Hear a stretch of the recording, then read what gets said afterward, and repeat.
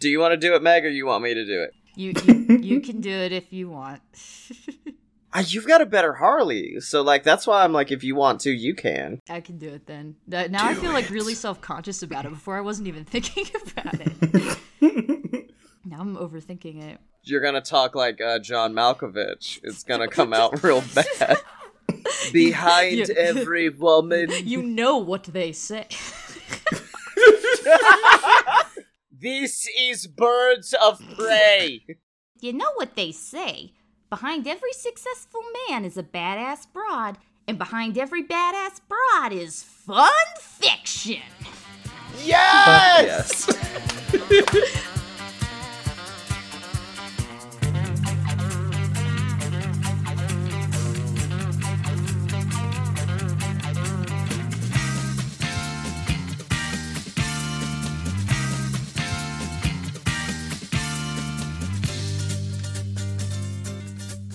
Welcome to Fun Fiction, ladies and gentlemen. I'm the asshole nobody likes, Scotty Moore. And they call me the crossbow killer, but actually, I'm Megan Danger.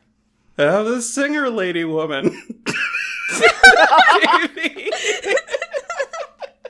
You're that singer that nobody listens to. That's all no one likes. Oh my god. We have a guest. We have a guest on our show, and instead of introducing them properly, we just threw them in and made them introduce themselves. like dickheads do. Welcome to the show, JV Hamtan Vincent Van Halen. Alright, that's a pronunciation of my name. We'll go with it. Yeah, that's me, JV Hampton Van Sant, the Black Canary stan. Y'all know it. Y'all love it. If you weren't at work, I was almost going to guarantee you were going to come in cosplay. Like, even though it's an audio medium. We were going back and forth saying, like, what were the odds? What were the betting odds? If I didn't have to go to my day job and had time to do the makeup correctly, I would have. This is not a job where, like, I'm worried if I cosplay. Like, I've done that, like, I mean, shit. I actually did a photo shoot here in the Black Canary outfit. Oh, so what you're saying is you have no excuse and you were just being lazy. My excuse was my other day job and anxiety attacks, but alright, we'll go with it. Welcome to our show, where we invite you on and we're just assholes. So gonna shit on the guests. So JV, what other podcasts? You're from podcasts. I'm from podcasts. Is correct. So I've had you both on one of my shows, and one of you has been on the other, despite the fact that one is in hiatus until I can figure out how to make it work again. It's fine. Wannabe Film Buffs is the one that only one of you has been on, and JV Reads the Tea is the other one, which you both have been on, which is fun because I read people's tarot cards. That's what that show is, and it's very exciting, and it gets real deep and real weird very quickly. You're doing an excellent job of holding it together and describing the show while Scotty put pigtails on. Oh, that was fine. I just wanted to get into character. One of us has to come in cosplay. I can't do pigtails. I'm looking at my camera right now. I just cannot do pigtails. You look like Angelica Pickles. And I'm so sorry. So we're here to talk about Birds of Prey, the Harley Quinn spin-off film that was better than the film it was spinned off from. So much better. Yeah. Immeasurably. It was just... Now is the point where I reveal to everybody listening, yes, this movie came out in February. Yes, I've seen it 12 times. Yes, 4 of those were in theaters, 2 of which were on dates. Really good movie to test to see whether or not the person you're gonna date is cool. Oh my god, yes. This is a very good litmus test movie, absolutely. Mm-hmm. If they're like, fuck yes, this movie is excellent, they're a keeper. Keep them forever. Mm-hmm. If they have any problems with this movie whatsoever, no, No, don't keep them. They go far away. Okay, I will get my one problem with this film out right away. It's the fact that they punked out Victor Zsasz like a bitch, because he's such an interesting character, and he sucks in this film. He's really quiet in a way that's deeply alarming, which I thought they did on purpose, but then I sort of realized halfway through, I don't think they did this on purpose. And it sucks because in Gotham, he's played by one of my favorite actors whose name I don't know. Ooh, and... Yeah.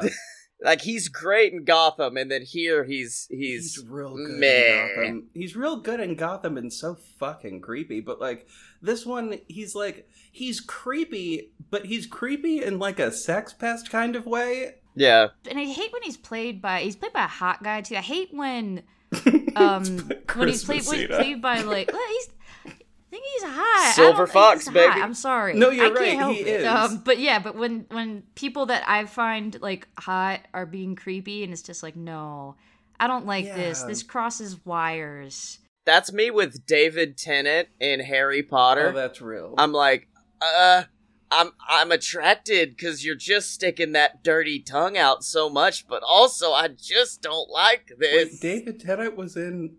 Yeah, he's what's his face's son? He's fucking Matthew Gray Gubler. No, that's not his character's name. That's an actor. That is a human being. That's a human man.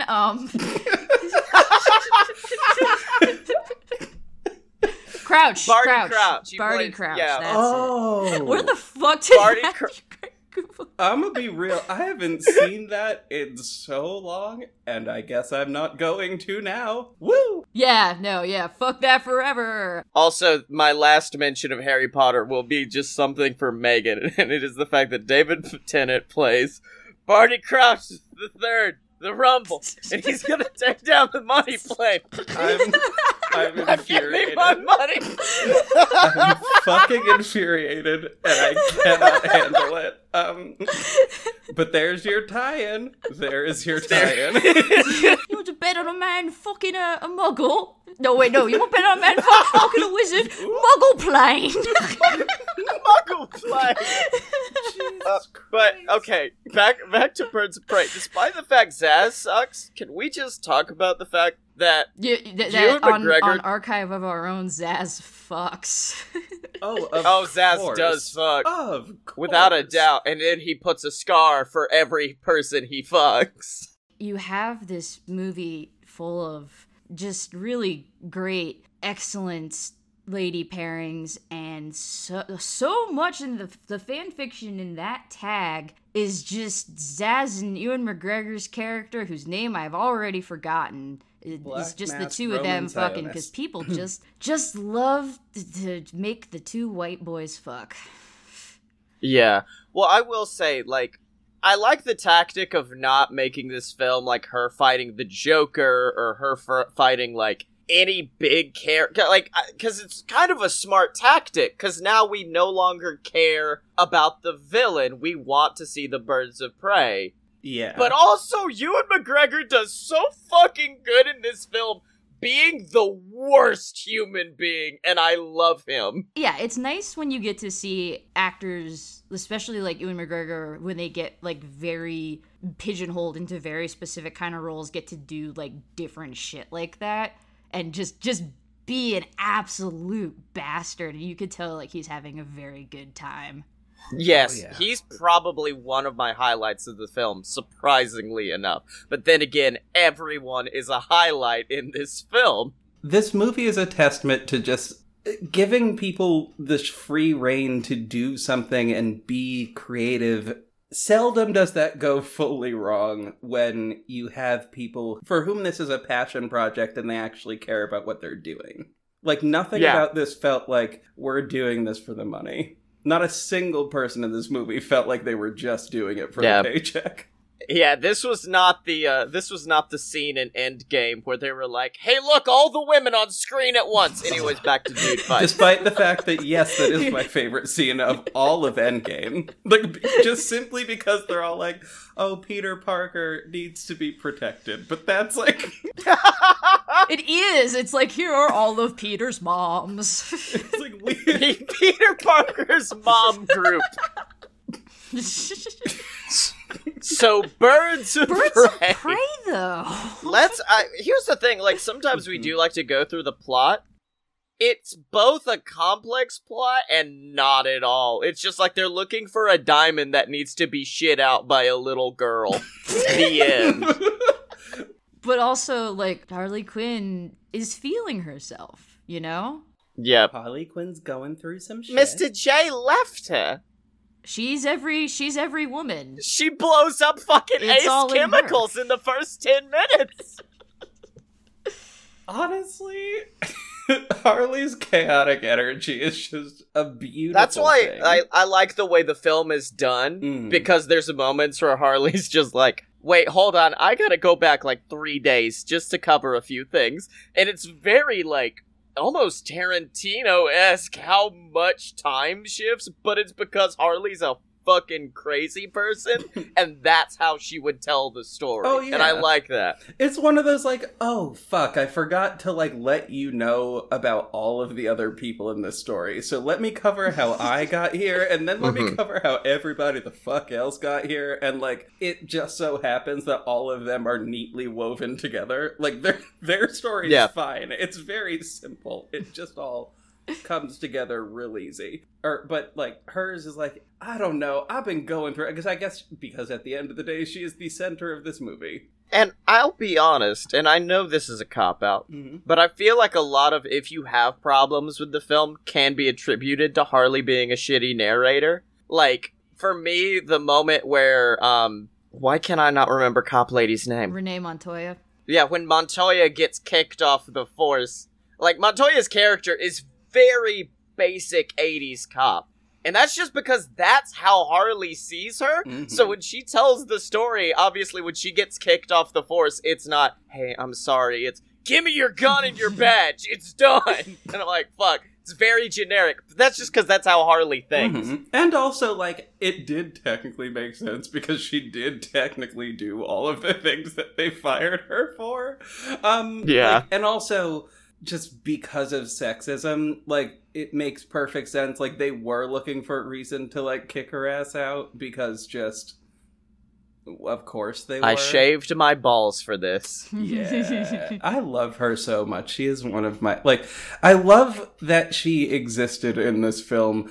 I will say, she does occasionally feel like she was there for exposition. Like, almost exclusively. Which is fine. Sometimes you do, especially with superheroes, just need that character.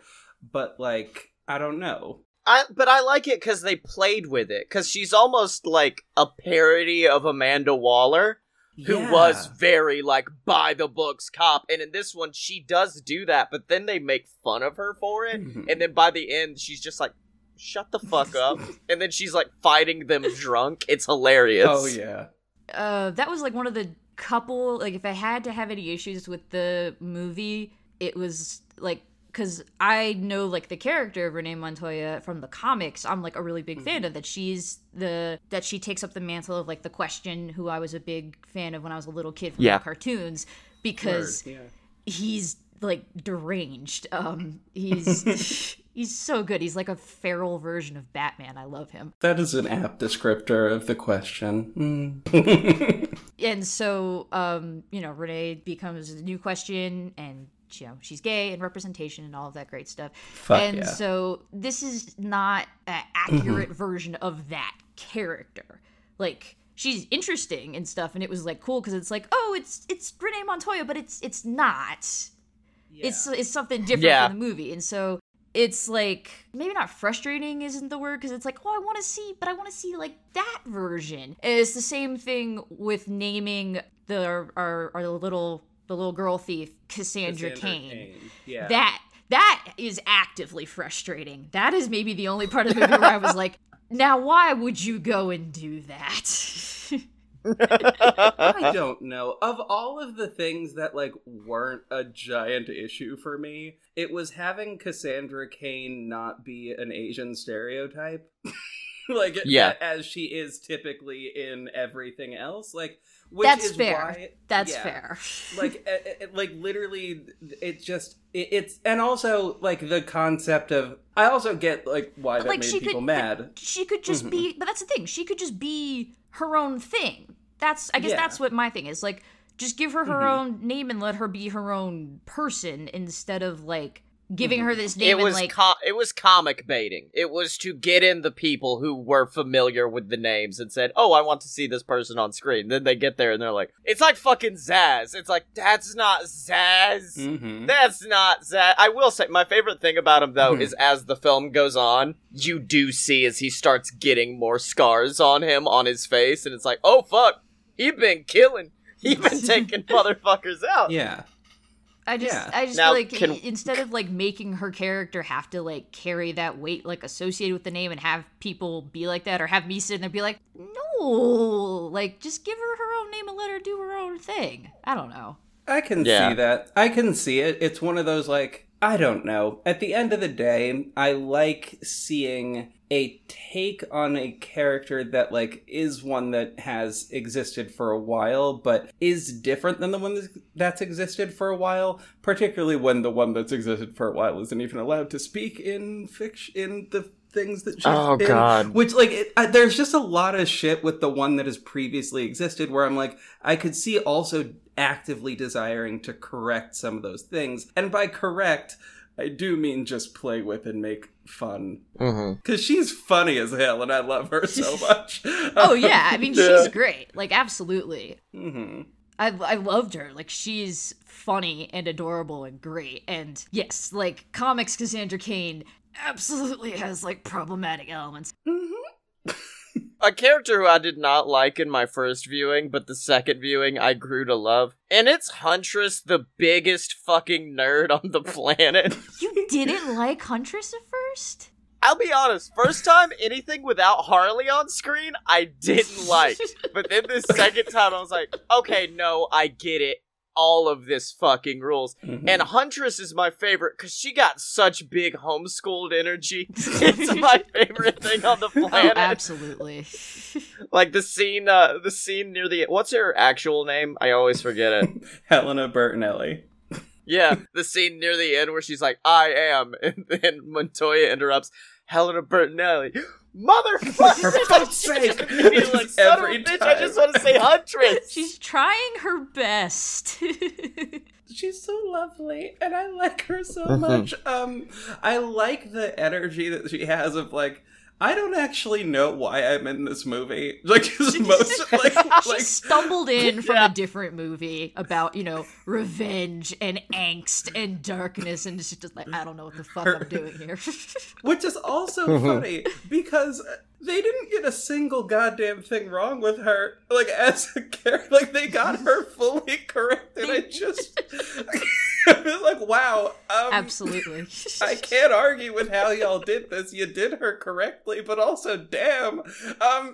I do see why it was weird to, like, why she didn't, like, necessarily get along with, like, 90% of Gotham, which, like, is the thing in comics that I like about her, is that she's, like, she is heavily focused on revenge for a good chunk of it, and also just has no real moral compass, other than revenge, which I don't know if that counts a moral compass, but alright. Also, I just love that, like, within the fiction, she becomes a school teacher. Like, I just...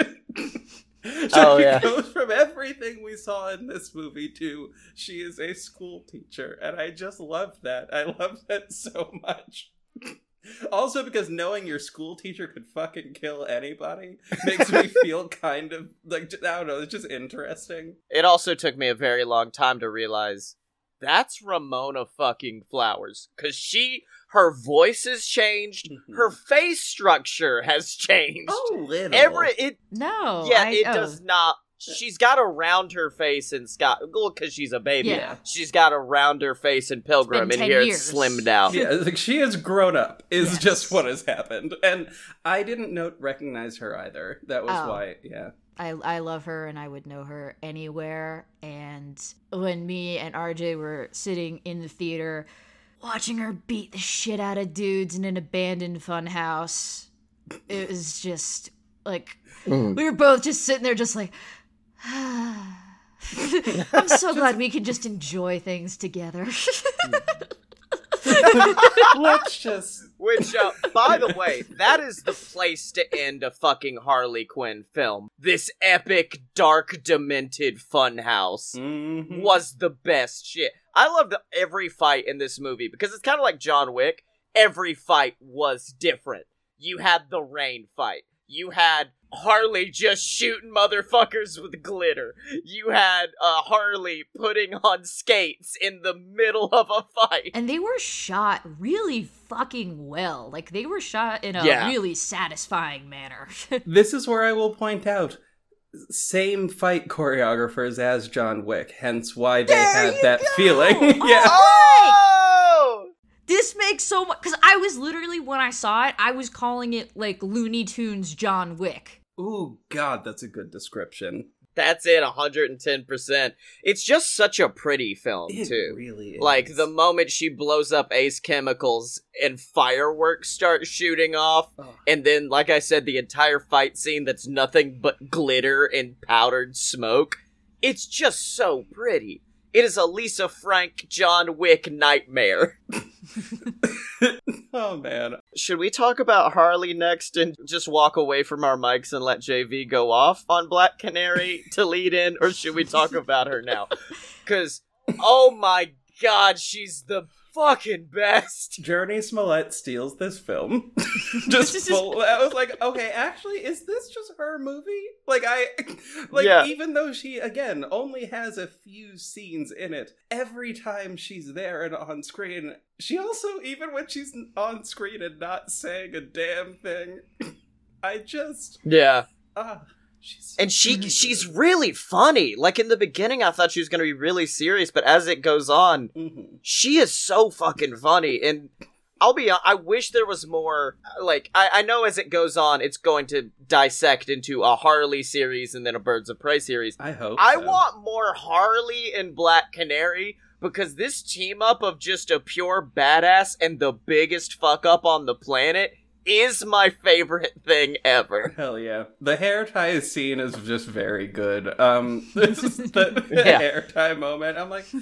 Also, one of my favorite just facts about this movie is auditioning for this role, for the role of Black Canary, not necessarily realizing that singing would be involved, and saying in the thing, oh yeah, I can sing, with the knowledge that you'd never sung before in your life, is ballsy, and I love that. And everything she's been in since then, she has sung in the thing. She's done that in Lovecraft Country in the very first episode. She did that in her episode of, what was the, is it Mystery Science? No, that's not it. It was something like that. Like, I don't remember what it was. I feel so bad that I don't remember it, because I watched it and it was really good, but it was literally about her being a singer. Twilight Zone? There we go. How the fuck could I not remember Twilight Zone? Jesus Christ. One of the most iconic shows. Saying Mystery Science Theater. It's like, how do I remember Mystery Science Theater 3000 before I remembered Twilight Zone? In fairness, prior to this, I hadn't watched Twilight Zone ever. I don't know, horror wasn't really my thing prior to, It's not really horror as much as it is just mind-fuckiness. Yeah. It's just kind of like a dude standing around being like, wouldn't it be kind of fucked up if this happened? So, before we get into fan fiction, we gotta talk about Harley. Because this film fixed everything wrong with Harley and Suicide Squad. Because Suicide Squad was a film so bad that even Scotty, 3 drink deep on movie theater margaritas, wasn't able to enjoy it. I think I passed out halfway through the film. But I love it because, A, she's not just a goofy character. Like, there are some moments of, legit fucking emotion coming from Harley. And not like pretty girl movie crying, like bloodshot red eyes, I'm about to die crying. As is to be expected when she's about to die a whole bunch. I mean, she didn't, but that I don't know. Also, my other favorite thing is the fact they made her so fucking smart. Like, how she literally just breaks down Roman in front of him. Like, you fucking suck. You're so boring, dude. And then later, looking at Cassandra and just being like, analyzing everything about her. And then the scene where the guy calls her a dumb slut or something. And then she breaks his legs and just goes, I have a fucking PhD. Which I'm like, yeah, everyone forgets that about Harley, huh? A lot of people be forgetting. It's true. Yeah, lots of people be forgetting. I just love when heroes are, like, when the protagonist, I guess, let's be abundantly clear, the protagonist of a film is an intelligent person, but they don't necessarily just, like, wave that around every second. But when they do, like, when it comes out, you're like, oh, fuck, yeah, that does make sense, because we did go through that whole fucking process wherein they explained this thing. Like, wherein this made sense. And, like, it makes me feel good, because I don't know, what I have found is that the best kind of really intelligent person is really intelligent in the moments where it matters, and a regular human being the rest of the fucking time. And also, a lot of people I know that, like, yes, have PhDs are not functional human beings, which is also very apt, Charlie. Oh, that is such a good way of putting it. Yes, that is so fantastic. Yeah, because, like, so many of the smartest people I know are dumb as hell. Oh, yeah. God, I really wish we could talk about this movie for 5 hours. And we already almost have. Yeah, holy shit. We should probably talk about fan fiction, I guess. Please, God, yes. I figure JV, as our guest, does need to be the main event of the show. People are here to hear JV's good ideas. So, Megan, would you like to begin, or would you like me to begin? Well, mine is, as typically is the case, the most bullshit. So I don't know if you want to get it out of the way quickly. I went first last week. You go first this week. At which point Megan just says, okay, so Zaz starts fucking the Black Mask. Which, like, can I just, one last thing about that. I recall in the advertising prior to, like, in the like, interviews that came out prior to the movie coming out, Ewan McGregor got apparently a little bit in trouble for saying that he and Chris Messina had made the decision that the characters were gay and they were playing that way the entire time, which I love that. Like, he got in trouble for saying that, but then we saw the movie and I'm like, no, that comes through and makes perfect sense, but also is wildly toxic, but also that's not surprising. Like, it's fine. Like, It makes sense, and I see it. Also, quick other note about him. I love the fact that one of his character traits is that he loves cultural appropriation. Oh, like he's sexist. That is literally he's one like of his character traits. Is that he just loves cultural appropriation. It's really okay. Oh, man. So, fan fiction.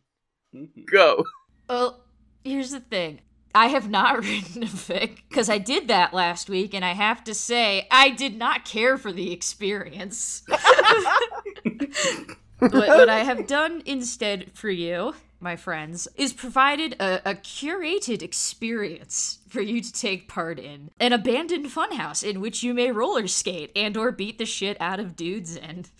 I'm here for it. I love this. I invite for you to come play in the space. And so the backstory for this idea comes from actually how Scotty first invited me to come on this show. Aw, shit. Which was, if you recall, you texted me and you were like, hey, I'm reviving my show Fun Fiction. You want to be the co-host? And I was like, oh, how does that work? And you're like, well, we do a fan fiction about properties and things. Like, we could do Birds of Prey. would you, like, we would do a fan fiction about it. I'd be like, well, I don't know what I would do a fan fiction for Birds of Prey.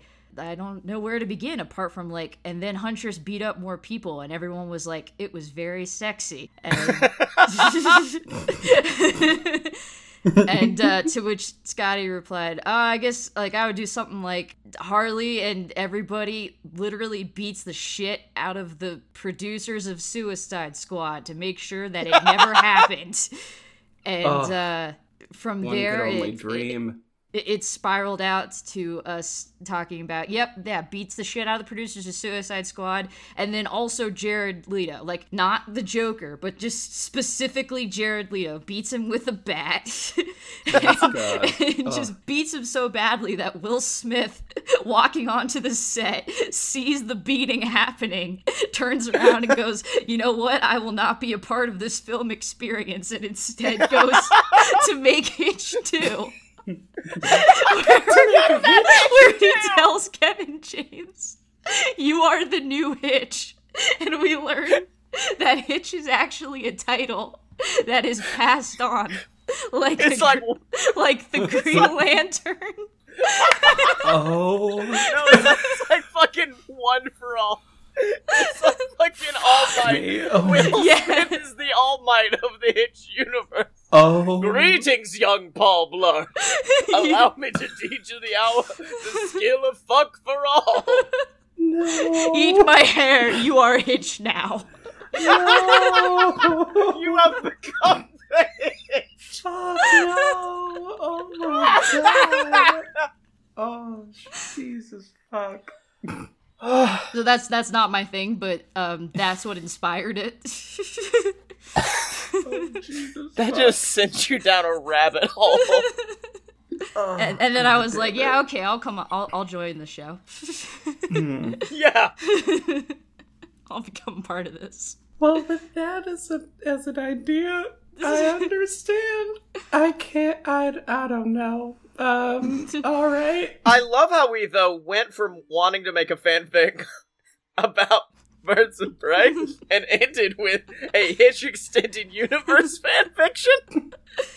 You know what? The best fanfics involve a crossover. That's not true, but I'm just letting that sit there. Yeah, no, totally. Yeah.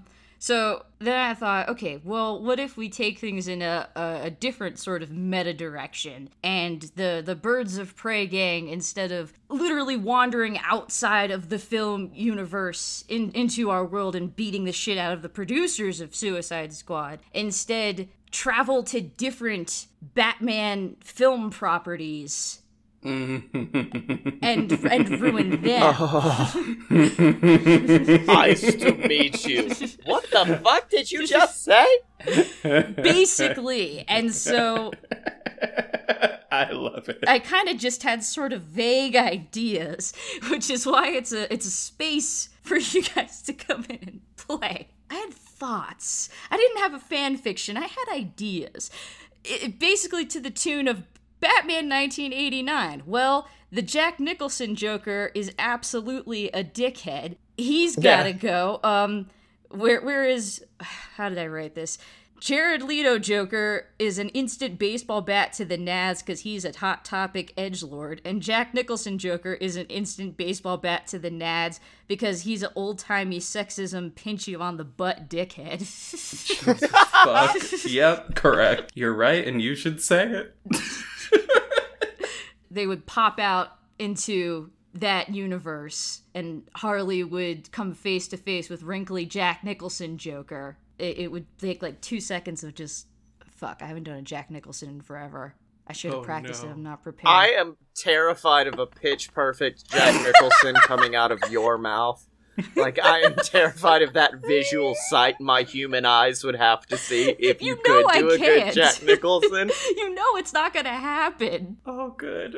I just want to see them go into the end of Batman Forever, and Harley's kind of into it, but everyone else is like, see, that's what I had written down. What the fuck is going on? For Batman Forever, I can't speak for the rest of them, but you can't look me in the eye and tell me that Harley would not fucking party with those two dipshits, and that they would not also be 100% down. They would be. They would be. Yeah. I will say, I would actually really love it if this was the moment where what's her name? My other favorite movie is Batman and Robin, which is I know. JV. We ain't gotta talk about it. JV, know. It's a fun time. I never said it was a good movie. I said it was my favorite because it's fun. It is a bullshit movie, and it's so fun to just put it on and just ignore everything. At least in Batman Forever, Riddler and Two-Face, which upon rewatching, are so obviously and wildly a couple. Yes, correct. Mm-hmm. Yes. Like they have like 3 times the chemistry that like Val Kilmer and Nicole Kidman have in that movie. God, I forgot Val's in that. I forgot Val Kilmer was Batman. I really did. And I'm upset that you made me remember that. You remember it. It's all the more impressive because Jim Carrey and Tommy Lee Jones hated each other. Oh, wow.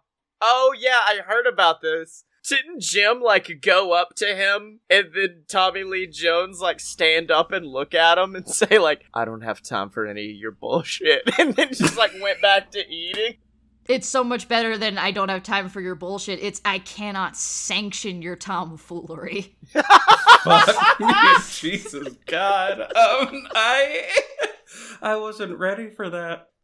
But here's the thing. Given Birds of Prey, specifically, it would make logical sense if Alicia Silverstone decided this was going to be her moment to reprise her role as Batgirl, specifically so we could have an Oracle, because we don't fucking have one, and that's a little weird for this. That's a little strange. She's sort of integral to this entire Birds of Prey thing existing. Which actually, that is my one issue with the movie, is that Oracle is nowhere to be found. I know that's because they're attempting to generate a Batgirl film in that universe, which is why I guess they wouldn't have had access to that character specifically. Also, the Bat family is distracting as fuck, so that would have been complicated. But Oracle's very necessary. Otherwise, how do people know what the fuck's going on and where it's happening? It's true. So one of the things that could happen, because Robin in these movies sucks, because Chris O'Donnell's he's kind of a tool. You know that he would try to hit on one of them, on Huntress or Black Canary or fucking one of them, and they would kick his ass. They probably. But they all 3 would kick his ass. They would all kick his ass. And every one of them.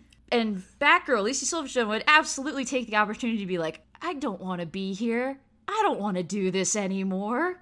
Yeah. And she would walk off with them. Exactly. And they would get Oracle. Girl gang, let's go. Yes. I just want to see them go into one of the Nolan Batman films, because, like, at least the new DC and also the Tim Burton series / Schumacher are at least comic book adjacent. So I think they would step out into, like, Dark Knight and immediately be like, I think we're in the wrong universe. What the fuck's going on? What happened to all of the color? Where's all the color at? Wait, this isn't New Jersey. And I love Ledger's Joker, but God, Harley would immediately be like, you're not Mr. J. You are not Mr. J. Yeah, it's like, who are you? Because that was where I had a thing, because he would throw Harley for a loop, because, like, at this point, shoot C-Clown, baseball bat, and nads. Just instinct. But because he's, like, weird, nihilist, anarchy Joker, like, he'd be into it. Like, we already know, yeah. like, he giggles when he get hit. When he gets punched in the face and is bleeding from his mouth, he's like, I like this. Yeah. A trait of 2 individuals, the Joker and Johnny Knoxville. They're basically the same person. Oh no. So I don't know how she would kind of handle that. So yeah, I do feel like they would kind of like probably poke their heads in and be like, next. Yeah.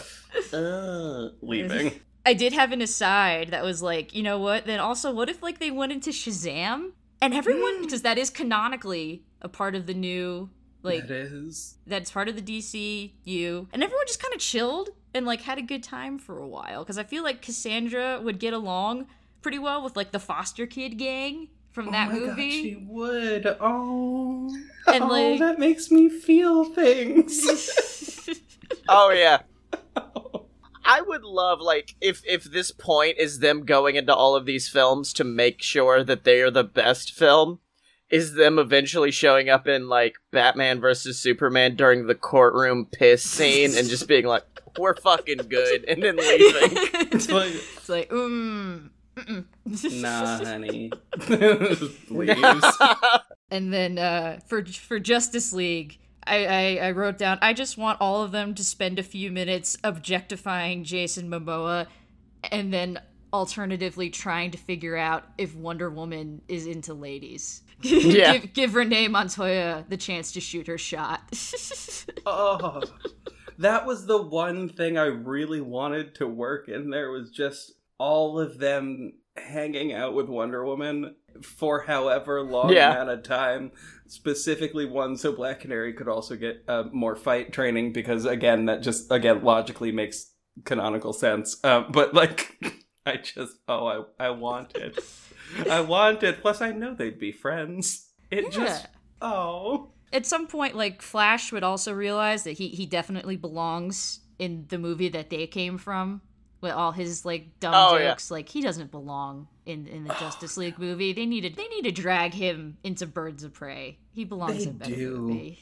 He also deserves a better costume, but that's beside the point. Like, I would fucking love if in this one, Huntress is the only person who is realizing that they're jumping into movies, not alternate universes. And she's just kind of going down her own path where she keeps hearing about this mysterious man named Snyder who's supposed to make this movie good. And she's going to go assassinate him to stop him from making the movie good. Oh my god. Oh, it's like, I keep hearing about a Snyder What cut. is this mysterious weapon? The Snyder Cut. Teach me this blade technique. I was never taught it. God, that good homeschooled assassin. Jesus fuck. We gotta keep going. We gotta just keep pushing past. Yes, we do. We did my thing. My thing is done. Yay! Mine, well, luckily, you know me. I won't let anyone get a word. Mine, I realized, like, fuck, they did the best Harley thing possible, and I didn't want to make Ewan McGregor fuck Zaz. And so then I thought, I get Harley was, like, the most famous character to come out of Suicide Squad, but, man, why weren't there more spin-offs from Suicide Squad? If you say Captain Boomerang, I'm gonna be so fucking angry. I would be fucking delighted. Because he's credited in this movie for being in a picture, which I find really funny, but that's fine. No, at that point, in my head, these words popped up, and I was forced to make it, which meant I was forced to make this good. And the title that came up was Killer Croc and His Barnyard Pals. And JV has taken off their headphones in protest. So, I thought that, and then said, well, fuck, let's see what we can do. Jesus fuck. So, it's before Suicide. Just wait. Do you think there are crocs at the barnyard, Scotty? In Louisiana, yes, I fucking do. Continue. Yeah. So, this is basically Killer Croc's origin story, so it's pre-Suicide Squad, and the opening of the film is Croc in a therapist session. He's not a criminal yet, he just kind of gets bitey every once in a while, and so he's there for anger management, and he's talking about his past, he's talking about his childhood, his family abandoned him in a swamp, and then he gets abused by his aunt. I looked up a lot of shit about Killer Croc today, by the way, and he just discusses all of these years of pain, these years of mockery just due to the way his skin looks, because he was born scaly as fuck. And then one day, I'm the Killer Croc, I realized that there's a way to make it all stop. Violence. and then basically says, like, I love violence. I love hurting people who have hurt me. And so then the therapist is, of course, like, there's other ways to do this. You don't have to be violent to get what you want. And as it goes on, the therapist gets a little crazier. And then finally it's just like, do you want this all to stop? Do you want to be normal? And then Croc says, I don't hate who I am. I'm proud of who I am. I'm proud of how I was created. I'm proud of my skin. I hate how the other people react to it. If you're gonna do that voice, you ought to commit to it. Croc's voiced by John Malkovich. I was born a crocodile in the swamps of Louisiana. I'm so fucking upset. I was born a poor, abandoned crocodile.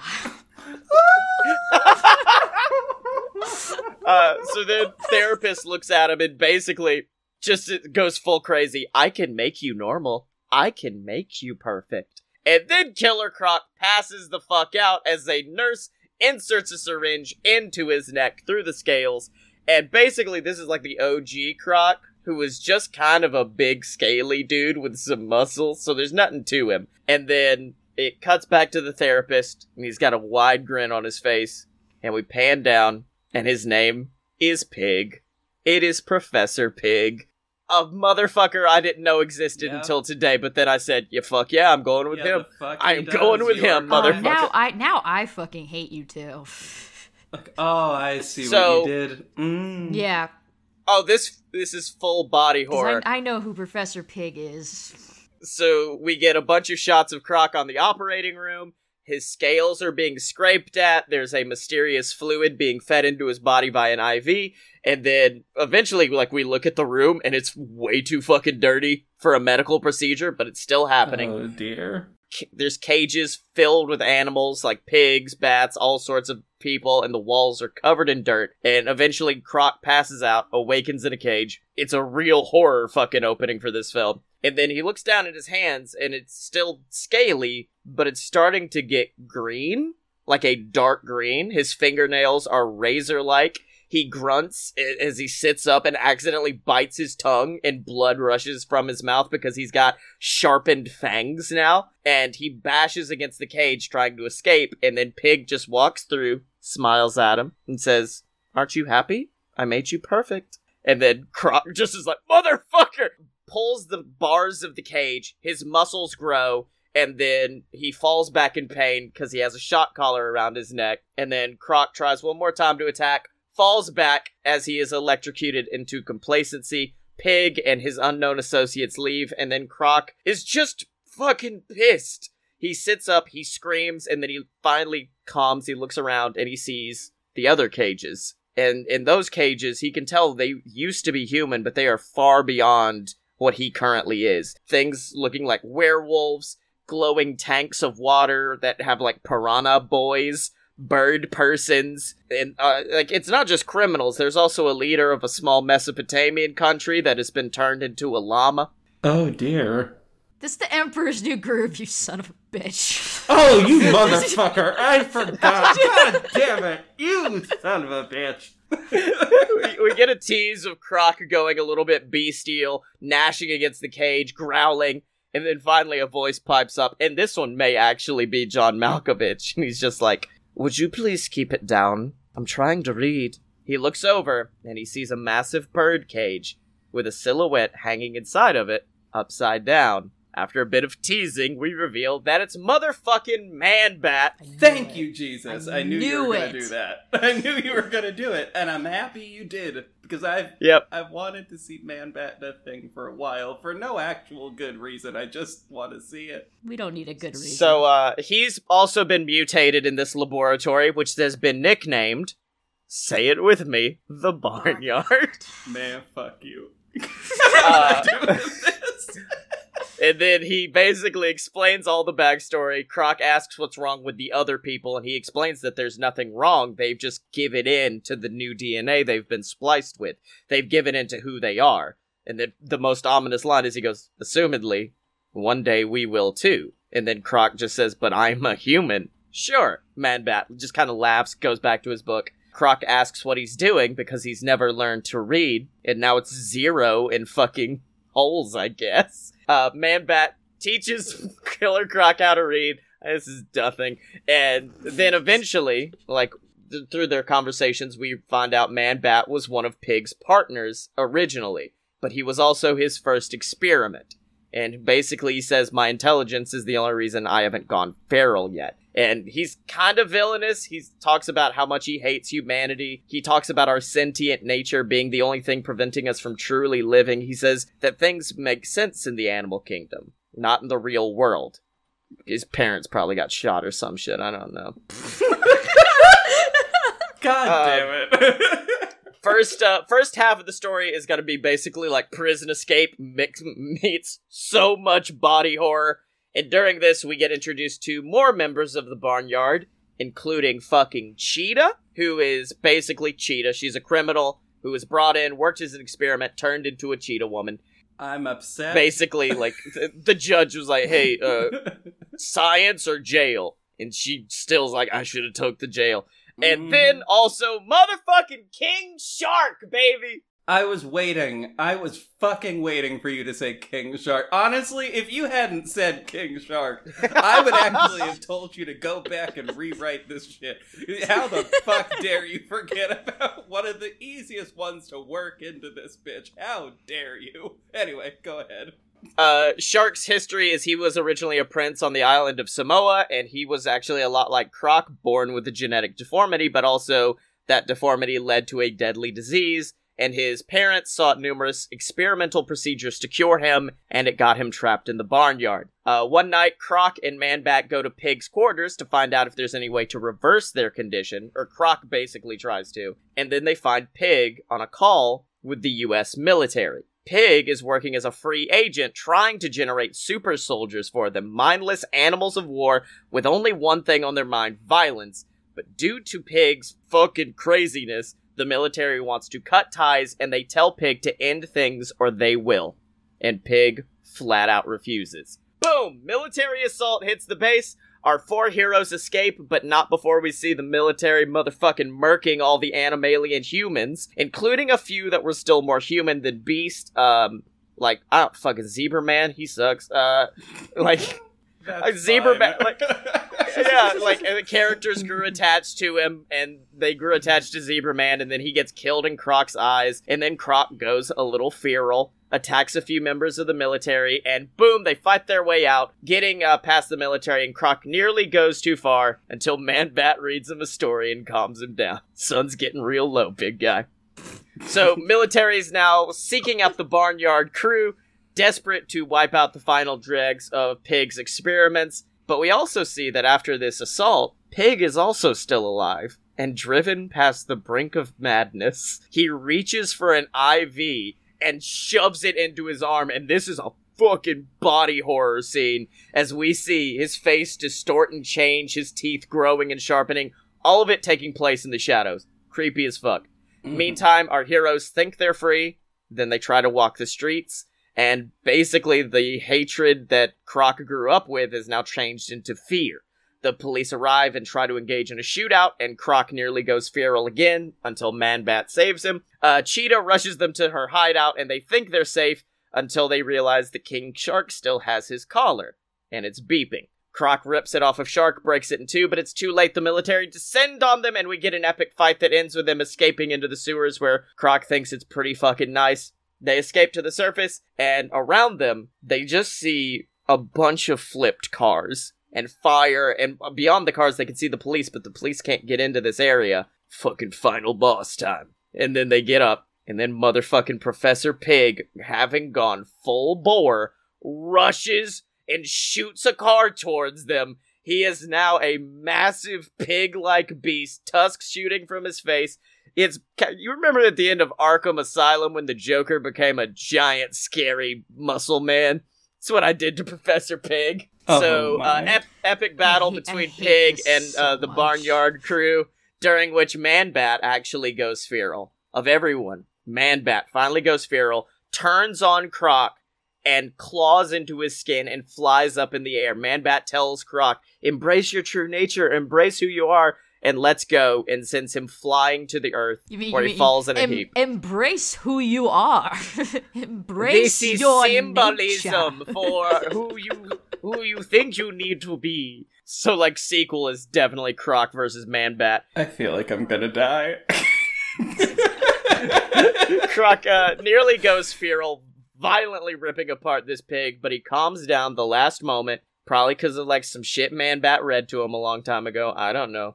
But unfortunately, the lapse in judgment gives the police enough time to triangulate on them and place Croc in specially made shackles. Cheetah and King Shark have enough time to escape, but unfortunately, Croc has a firing squad trained at his head, and he is about to die when a young Amanda Waller comes from behind the police officers and demand that Croc be placed in her custody as a possible agent of Task Force X. Son of a bitch. Also, this whole time, there has been, like, a villainous military leader, and he looks at Waller like, fuck, look at him. No, absolutely not. But she pulls rank because she's a bad bitch and demands it. And then Croc is placed in Belle Reve to await the plot of Suicide Squad. Do you think she ever said to him, "Hey, Killer Croc, we gotta go back to the party yard"? No, I've cut that for Amanda Waller. No, you don't do Amanda Waller like that. How dare you, sir? No, I'm kidding. But no, I see it. Sorry, I've got something stuck in my throat, and it sounds like it's a post-credit scene, motherfucker! You son of a bitch. Okay, fine. Go ahead.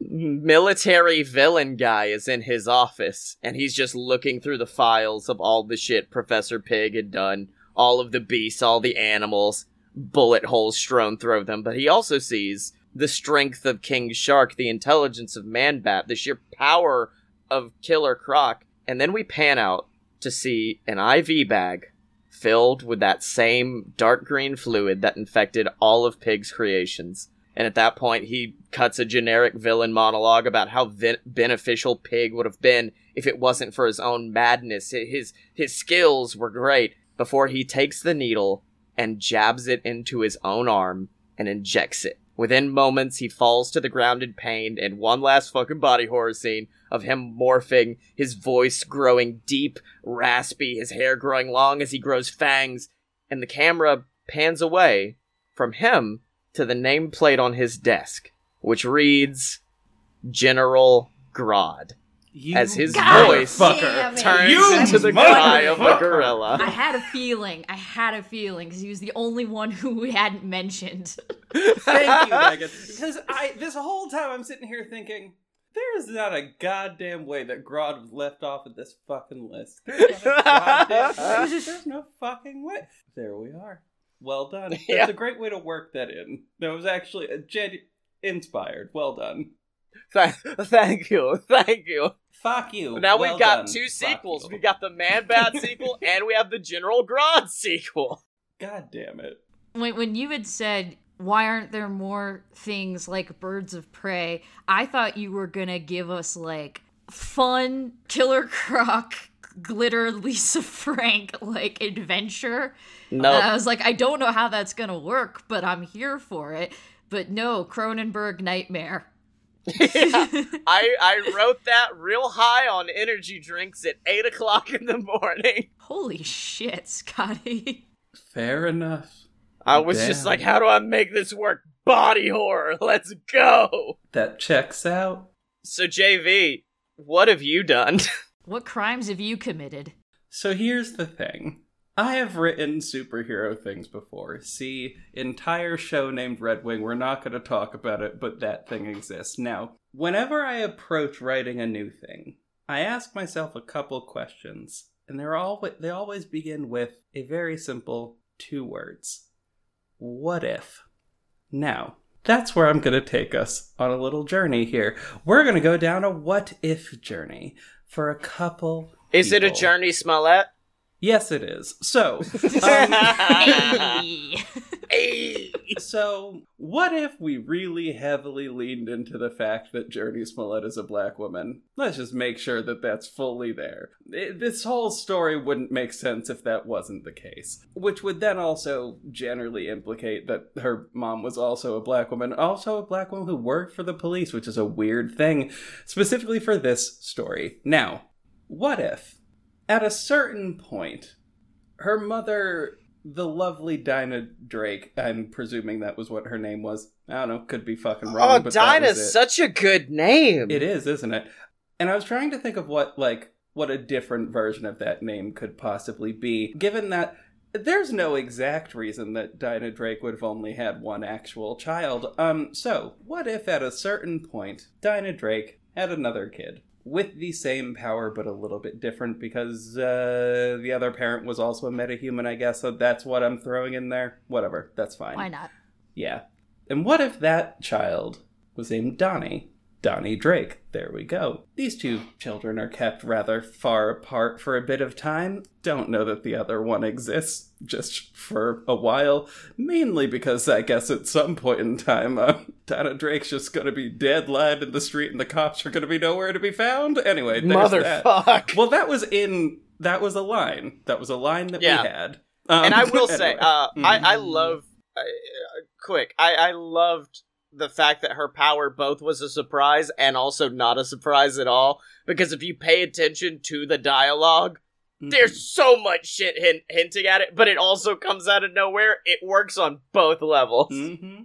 I also love that she's screaming it outside of multiple women's mouths. Side note, just it out of the mouth of a giant, head of a woman, and also just out of her own face. Yeah. Also, because that whole actual tunnel also really does look like a throat, and the way the lights are working in that is they're sort of going outward.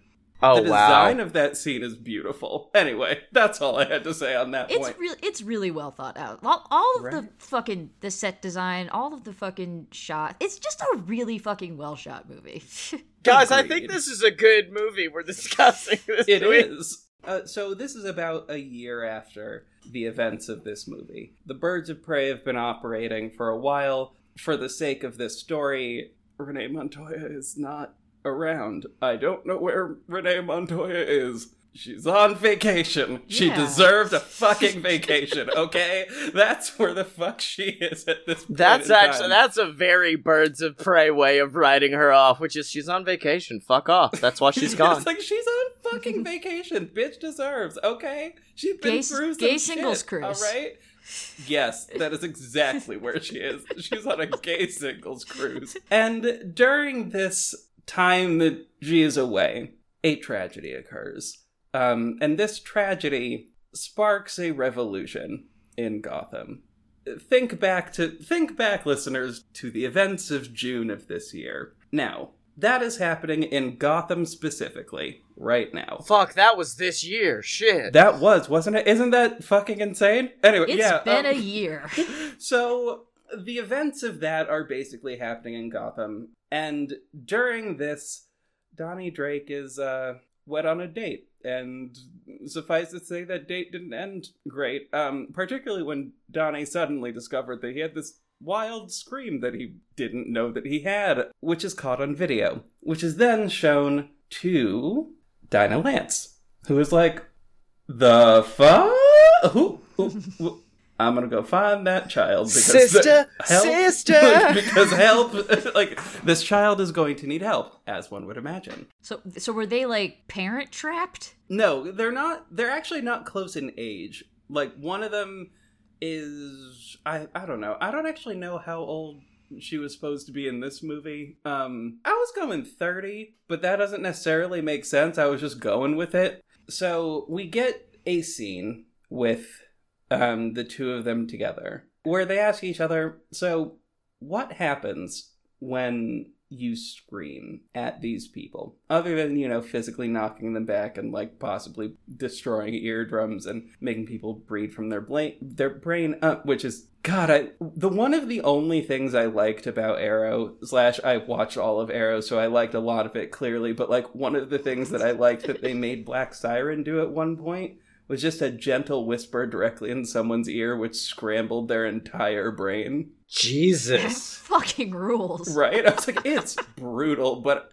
accurate to what would happen if somebody with a sonic scream was right next to your ear and did that just a special little whisper just for you.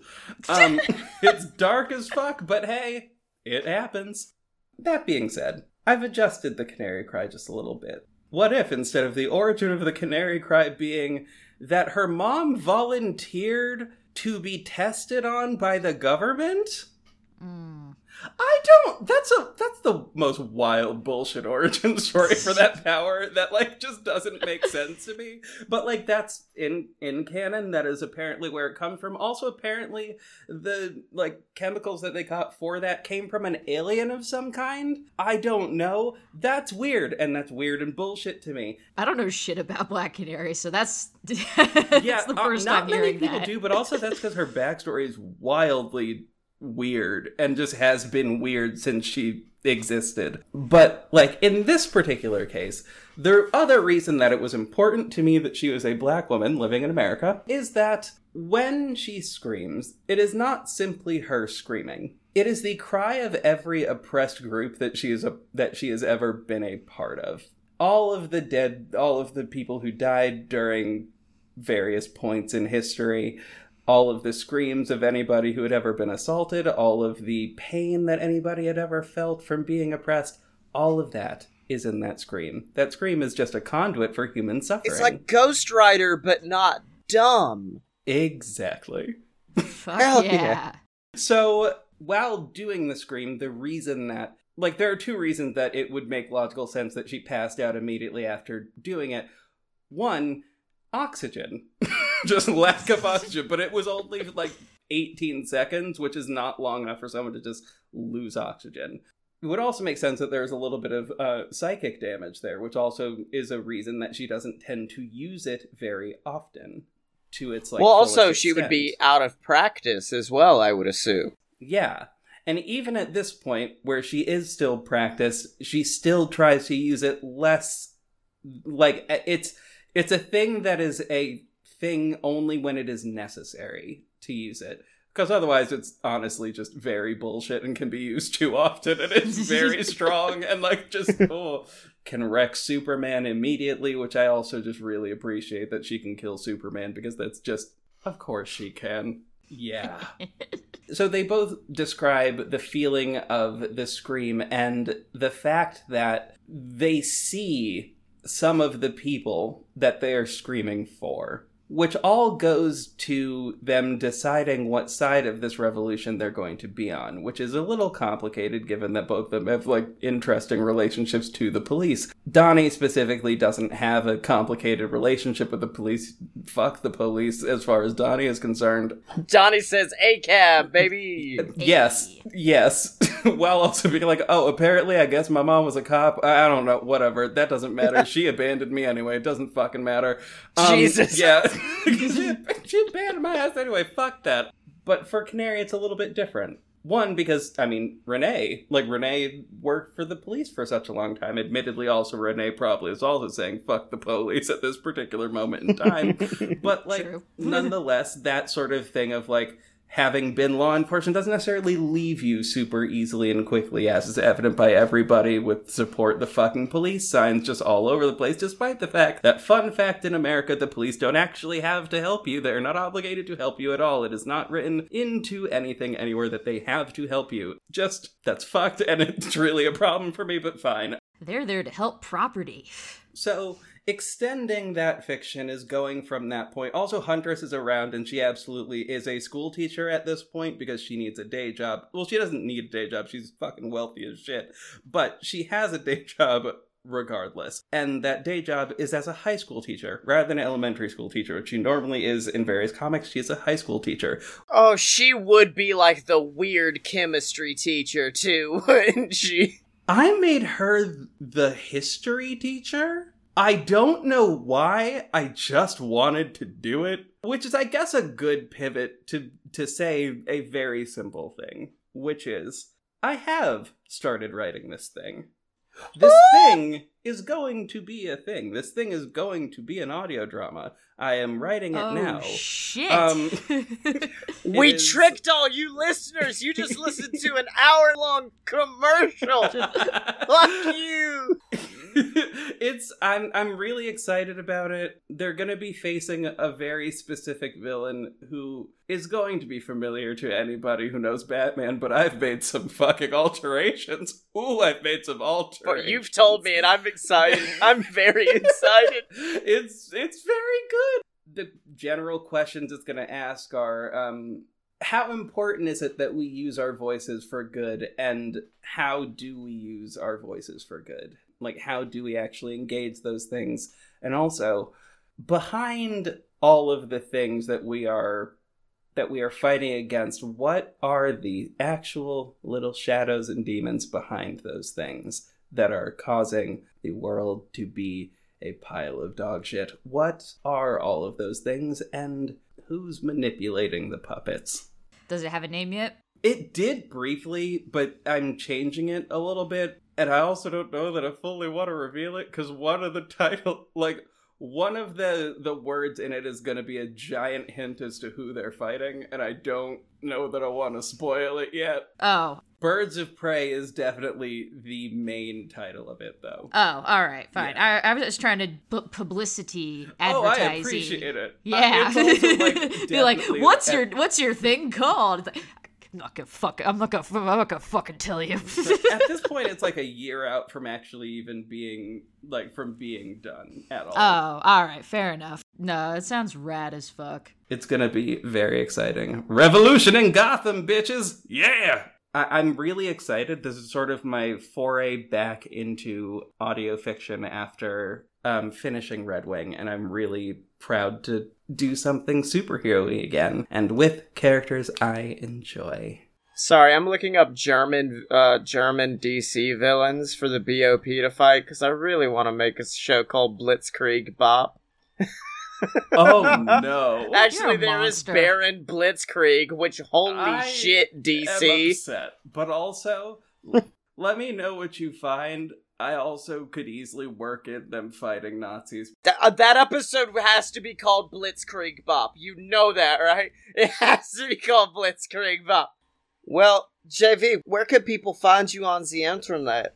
I am Baron Blitzkrieg now. You can find me on Twitter and Instagram and TikTok at Red Black Golden. Black is spelled kind of fancy because I'm a fancy black. BLAQUE.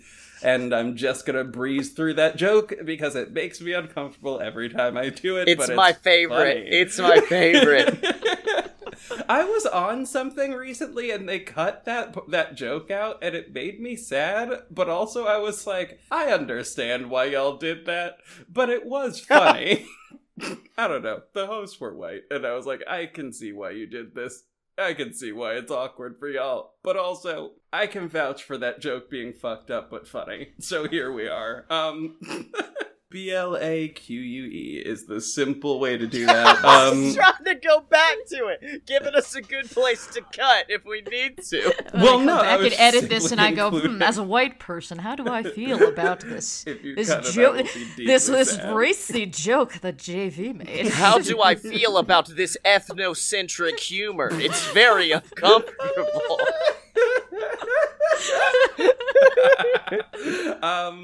But yeah, that's where I am. If you do check out my TikTok, kindly know that the reason I am cooking those things in a microwave is because I do not have a stove. Anyway, that's all. The context for that will make perfect sense if you've ever seen my TikTok.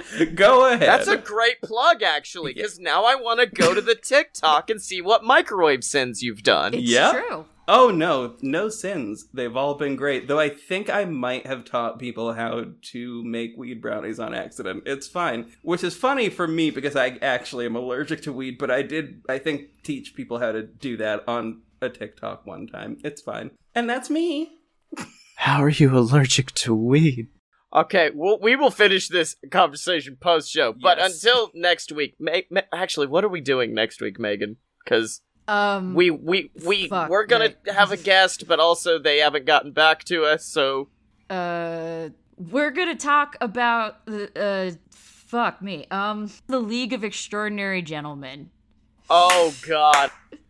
I love that movie, too. Because I actually did legitimately, as a 13-year-old, write fan fiction. Because that was what everyone was doing, is they were doing their own modern AUs, where they wrote their own league for their own little favorite characters. And I totally did do that. Honestly, that makes perfect sense. I technically did that too, but we shall not speak of what I previously have written. We're not it was speaking trash of garbage. I believe things. my first fan fiction was the Ninja Turtles fighting a snowman. Meanwhile, y'all having this extraordinary shit happen. Well, until then, where can people find you on the internet, Megan? They can find me in a fun house, beating the shit out of random men. Accurate. Otherwise, doing classic literature podcasts about books, ding-dongs at onalitclass.com, on Twitter at onalitclasspod, or if just me talking about, lately, my horrible, mysterious stomach illness. If you want fun updates about that, at Meg_danger. Megan swallowed the Bertinelli diamond. I did, and it's been causing issues. It's not passing well. And you can find me on Twitter at ScottyMo, SCOTTYEMO. Check out the AVA-nominated Mini Adventures of Sammy Magic. When this comes up, we will have done our series finale, which was supposed to go up today, but then I just got lazy. So it's coming out tomorrow, but it'll be... Wait, not tomorrow, because this is in the future. Yes, Fuck, it's already out. Yeah, this is it's in, out. November. And you can find that and all the other programming at aloadofpurebs.com! Bring the colander! Thank you to Best Day for our theme song. It's good.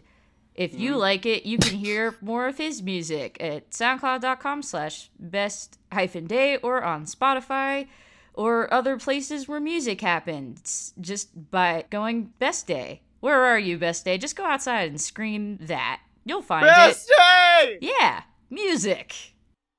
And you can, of course, always support the show either by picking up some fun fiction merch at merch.aloadofpurebs.com, or more importantly, donate to our Patreon. It supports the entire BS network full of products at patreon.com/aloadofbs. And you get access to exclusive content, and you get access to our Discord where we do some buck wild shit. We've done virtual trips to Disney World. We watch wrestling. We watch the fucking really bad Haunted Mansion movie. We do a lot of stuff, and the only way to get access is at patreon.com/aloadofbs. You gonna take those pigtails out? I'm not gonna lie, I've kind of been working them, to a point where they're more Harley-ish, and I'm starting to feel it. Starting to feel these big fluffy dang things on the side of my head. They very much hurt, I will say that. They are very painful. Oh dear. Oh darling. Wait, and as the show goes off the air... Shibboleth. Oh no. I've made a critical error. But there wouldn't be nothing. Oh my god. Without fun fiction. There you go. You're welcome. Okay, bye. Bye, everybody. Bye.